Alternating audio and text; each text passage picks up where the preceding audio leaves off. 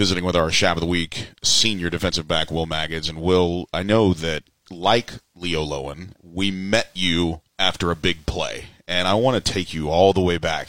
You're sitting there going, wait, I didn't block the punt, but the ball's sitting right there. And, you know, I remember it like it was yesterday, and I'm sure you probably do too. But that was when we met Will Magids. Take us back to that play in 2021. Well, I remember talking about that exact scenario in practice about maybe the day before on a Thursday. If it was behind the line, we're picking up and scoring. And I thought somebody else was going to do it, and nobody else did, so I just ran over there and grabbed it. And it was probably one of the coolest moments. I mean, it was my first time in a varsity game, and making a big play like that and seeing the crowd was just something really special. You have a moment that happens that's almost accidental. You know, that thing that we always talk about with football players, know the game. Knowledge of assignment is the number one thing. It's not height, it's not weight, it's not speed, it's not power, it's you know what to do. Can you take us through what knowledge of assignment means to you? Oh, 100%. Like you said, it's the number one thing we look at. And it's the number one thing you're taught day one, the exact things you're supposed to do in base coverages. Obviously, you learn more going up in different coverages and blitzes and things, but the number one thing is how to play your position. I came from a different middle school. I didn't come from Hill Country or Westridge, so it was all very new to me, and I took it very seriously, and I learned it, and it was one of the things that I think took me a step forward in my play on the field. Does having a cousin that's a quarterback help at all? You know, I know you and Kirkland are pretty tight, and if you don't know Westlake Nation, Kirkland Michaud and Will Magids are cousins. So football is definitely in the family. Oh, for sure. But does it help, you know, having that offensive mind kind of be pretty close to you? A little bit. I mean, not necessarily the offensive mind. It's about just someone that I can talk to that's already been through the program and knows what it's like to win a state championship like the one he did.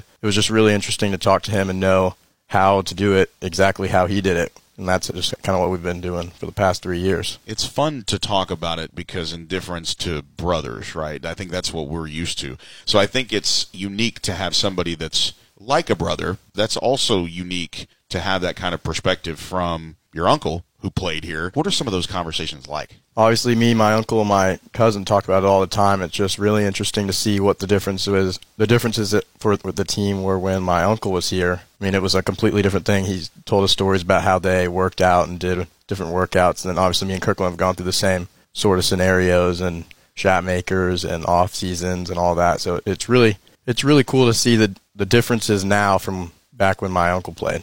I know football helps you with baseball. How does baseball help you with football? Baseball, I kind of say it's a individual sport in a team sport, and football is almost the complete opposite. It's a complete team sport. You're relying on everybody, but it's your at bat in baseball. But that also helps me with my focus and my one-on-one. And that point, I guess that is kind of like an at bat. It's a one-on-one situation, so it really helps me stay focused in the moment. You move from a trained safety to corner this year, and at 6'4", 6'5", I think you know that you are not the average corner.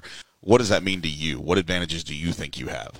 I mean, it gives me help on the jump ball. I'm always higher than everybody else for the most part. I think I can jump a little bit too, so I'm always a step ahead or a little bit higher on the jump ball. And obviously just any sort of high throw, or I have length. Comes with height, comes with length, so my arms are pretty long compared to some of the receivers we play, so it helps me get off blocks better. They can't get their hands on me as well. Do you think that helps your guys in practice when you guys go good on good? Because we talk a lot about practice. The number one receiving core in the state of Texas. We've got the number one offensive line. We got the number one defensive line. So the feeling is, hey, you know, when we get to games, yes, teams like Dripping Springs, teams like Lake Travis, yes, they will be good. But will they be good as us? Who's that one guy in practice that you go against? It's like, man, this is legitimately what they're talking about when they say iron sharpens iron. I mean, obviously Jaden, Keaton, and even Bradley Mays. I go against Bradley Mays almost every day in one-on-ones, and I have not seen a better receiver in a game than them, and that gives me a lot of confidence, and I hope it gives them confidence going against me during one-on-ones in Pascal too. What does hunting do for you? What does hunting and fishing do for you is it an escape from football, baseball, and being a Westlake student athlete, or is it something that you just enjoy doing? It's a little bit of both. I mean, I try to get my mind off everything that's going on at school and in the football world, believe it or not, when I'm in the stand hunting or fishing. I mean, it's a kind of a time for me just to calm down, not think about everything that's going on, and just enjoy myself and my friends for a little bit. Coach Dodge always talked about this being in a blender, and he talks about it mainly in the perspective of a quarterback that hasn't had a whole lot of reps. For you guys, on the run that this program is on and mining your own expectations, I would say, hunting and fishing and getting out of the blender has got to give you some perspective. Do you find does it slow things down just a little bit? It reminds you, hey, we're on a pretty big grind here. Anytime I can get away and do this. For Kaiser, it's video games. Mm-hmm. For you, it's sitting in a deer blind somewhere. What does that do for you mentally? I think it really helps. I mean, when you're so locked into film and football, obviously that helps, but I don't think you should be locked into all that stuff 24 hours of the day. We watch enough film. I watch enough film on my own time, and so it's when I get out there, it's time for me to turn the technology off a little bit and just enjoy myself out there. It's fun to think about Westlake football players and really high school athletes in general that have an awareness of setting their own boundaries when it comes to what they're doing. Because obviously this means a whole lot to you, or you wouldn't be doing it. Obviously sure. You're passionate about it.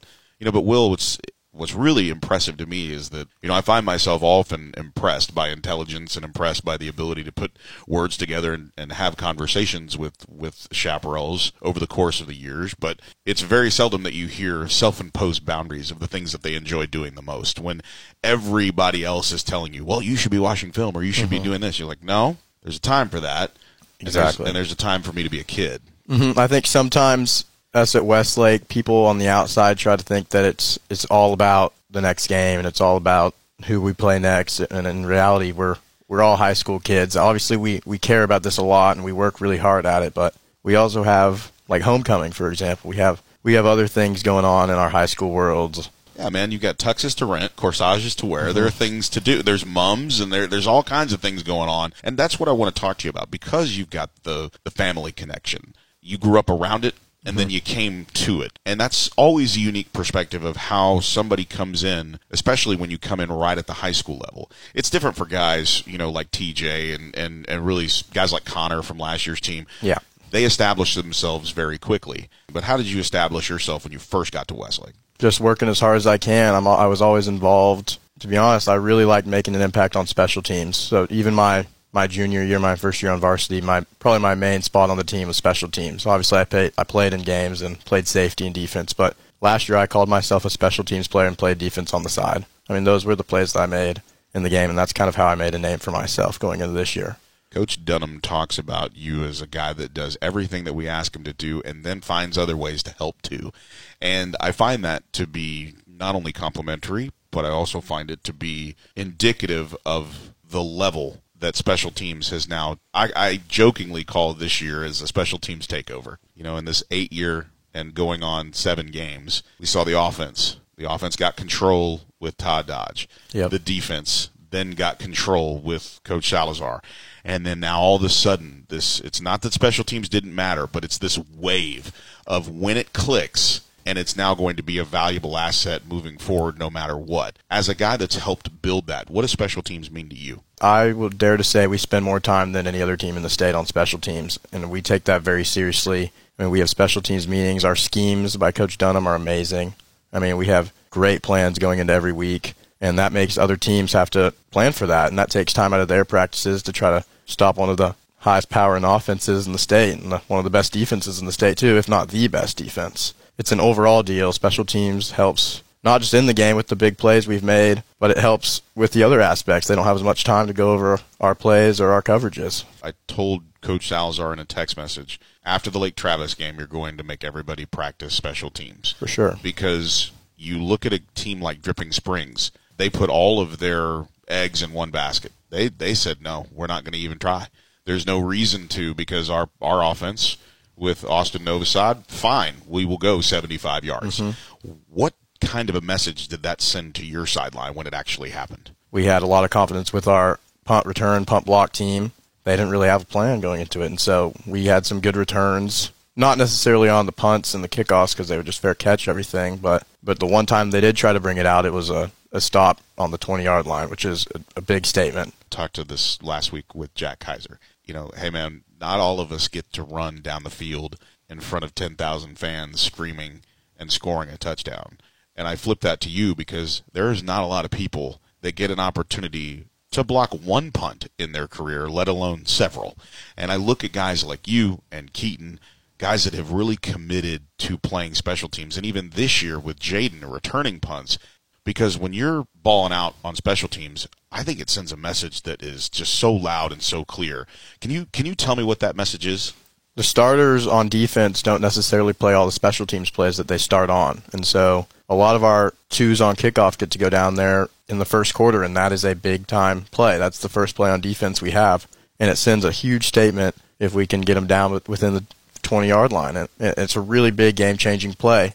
And this year with the whole special teams player of the week and everything, it's really made everybody, not sort of on an effort level, but just care a little bit more. Some of us already did, and so it's really cool to see some of the guys like really going all out on special teams, making diving tackles like Jeffrey Jenkins did this past week. It's really cool to see. When your fellow teammates are the ones that are awarding you the accolade, and it comes with a fair amount of return on investment. Not just the graphic that we make to post on Westlake Nation, right? But that's a big deal. But, yeah. I think Coach Dodge called it care factor. When the care factor goes up on a side of the ball that not a lot of people spend a whole bunch of time on, imagine what that does for everybody else. Mm-hmm. Football is a three-phase game. And, we've seen the evolution of the offense. We've seen the evolution of a defense. Now that those two things right in tandem with one another. But with special teams, it's been a wave of consistency that I think will continue. And that's something that, to your end, Will, yes, you're starting every game. Yes, you have an interception. Yes, you've played in some big moments and made some big plays. Rooted in that is your performance on special teams, how it's led you to the starting lineup. It gave me a lot of confidence. I know it gives some of the other guys confidence when they can make plays on special teams. When I go play defense, I'm a lot more confident knowing that I just made a big play on special teams. To be honest, that very first play in the Temple game, I don't think I would have had as much confidence going into the Trinity game as I did if I didn't make a good play like that. And it's just a big confidence thing. Not just for me, but I know for a lot of other guys, it's when you make a good play and you can make a tackle, you can do it again. You think of superstition and you think of things you're not supposed to talk about. You being a baseball guy, we're not supposed to talk about somebody throwing a no-hitter, so we won't. We won't mention it. We will say that there are no hits in the game, but we will not talk about somebody who is efforting that. Yeah. So there's a fair amount of superstition that goes into this next question, Will, because it has been incredibly obvious that this senior class and this group of Westlake chaparrals are saying, no, we're very much aware that 4 in a row has never been done before, and we're very much aware that we want to win a district championship, and we're very much aware that Dripping Springs is new, and we need to welcome them in the way that Westlake will welcome them in. The things that you're not supposed to talk about, you guys absolutely have no problem talking about. Explain that dynamic on the team.